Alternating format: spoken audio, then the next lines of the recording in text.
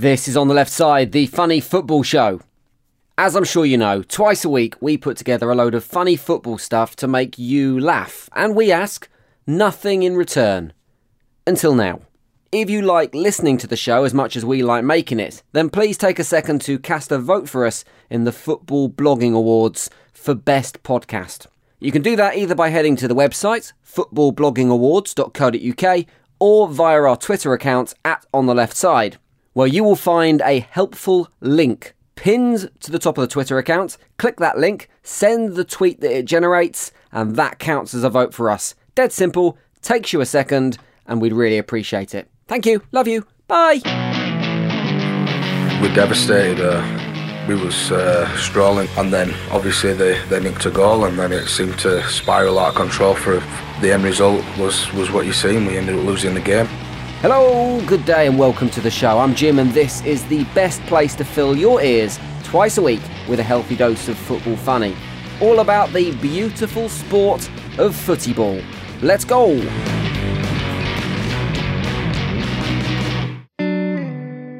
I think it would be fair to say that this hasn't been the best week for Manchester City.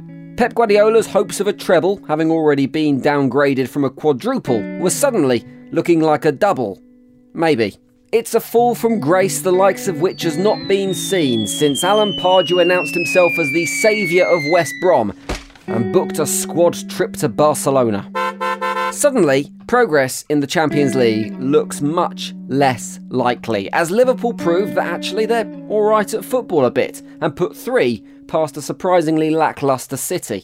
As good as Liverpool were that night, there was definitely something wrong with the City team, with Jesus looking particularly poor, but that's no real surprise. He'd been pretty busy over the Easter weekend.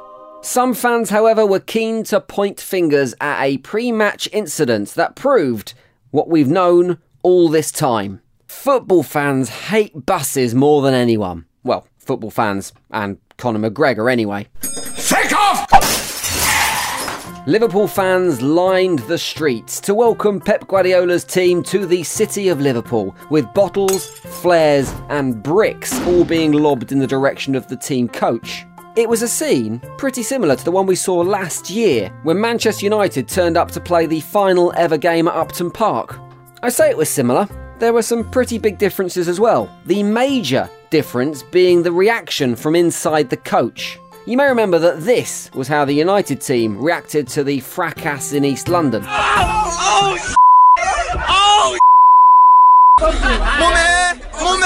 Well, the behaviour of the Man City team was a little, well, calmer.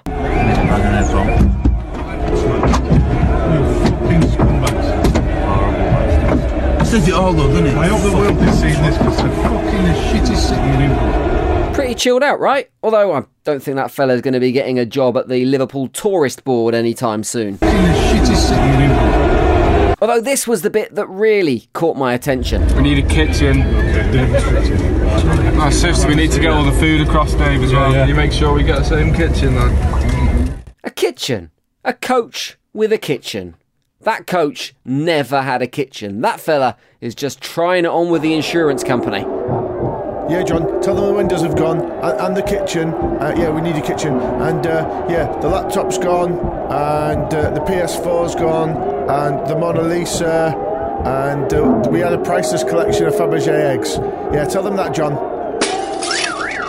Liverpool have apologised for the damage that they did to the coach, but they're yet to apologise for the damage they did on the pitch. I don't think that anyone would accept that incident as a genuine excuse for the team's performance. It was just an embarrassing day at the office for Manchester City, and it was about to get even more embarrassing. Unfortunately for the club, they had chosen that day to unveil their brand new commercial partnership with Tinder, the dating app. I say the timing was unfortunate. Actually, the piss-poor attacking display from the Blues did give everyone the chance to make exactly the same joke on Twitter. Whoa, Tinder! Well, it certainly looks like City needed help scoring tonight. There were rumours a few months ago that Tinder were going to get into bed with Manchester United, but after that relationship broke down, Tinder struck true to their brand values and apparently hopped straight into bed with the nearest option that showed an interest. In fact, it's more the kind of deal you would expect from the red half of the city rather than the blue, a club who already have noodle partners and official paint partners. Clearly, now they're lagging behind their noisy neighbours, because do they have an official fuck buddy partner? No, they do not.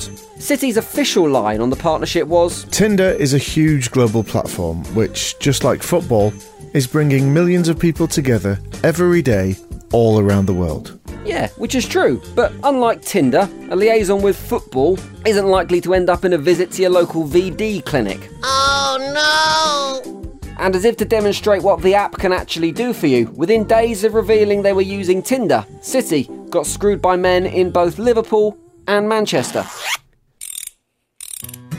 The Manchester derby was set to be the crowning glory on a triumphant season, an opportunity to rub the red noses in the Blues' success and be crowned champions against City's fiercest rivals. But it didn't quite go that way. Although pretty much everyone thought it was a done deal at half-time, United shocked everyone else by coming back and putting City's champers on ice for another week. But, obviously, far more important than the result, or the bragging rights, was the ego of Jose Mourinho post-match. We are not as bad as people think we are. I'm not such a bad manager as some people think I am. The players are not so bad as people think they are. Has that irked you then? Has that pricked you, that accusation that you're not a good team and you're not a good manager? No, he's not responsible. No, that accusation hasn't affected you at all, has it, Jose? I mean, if it had, then you'd probably make exactly the same point in all your post-match interviews, wouldn't you? The players, they are a bit better than what some people say. The manager is a little bit better than what some people say. We deserve a little bit more respect than people give. Ah, you did. But still, not bothered you at all, has it? Not one bit. So, all in all, not the best week in a fantastic season for City fans. But at least everyone is taking the Tinder deal dead seriously. I mean, even the BBC's line of questioning with Jose got a bit sleazy after the match. Can you give us a window into your dressing room at half-time? Pervert. Thank you and goodbye. We're done for another We're done for another few days. Back on Thursday with the next show. Thursday morning, make sure you've subscribed. Also, please remember to give us a vote in the Football Blogging Awards. You can find that link pinned to our Twitter account at On The Left Side. I'll tell you what, I'll wait while you do it. You done it? No? Alright, a bit longer. Cool, thank you. See you soon. Bye-bye. On the Left Side was written and produced by Jim Salverson and Ant McGinley, with additional production by Sean Alsop for Abrupt Audio.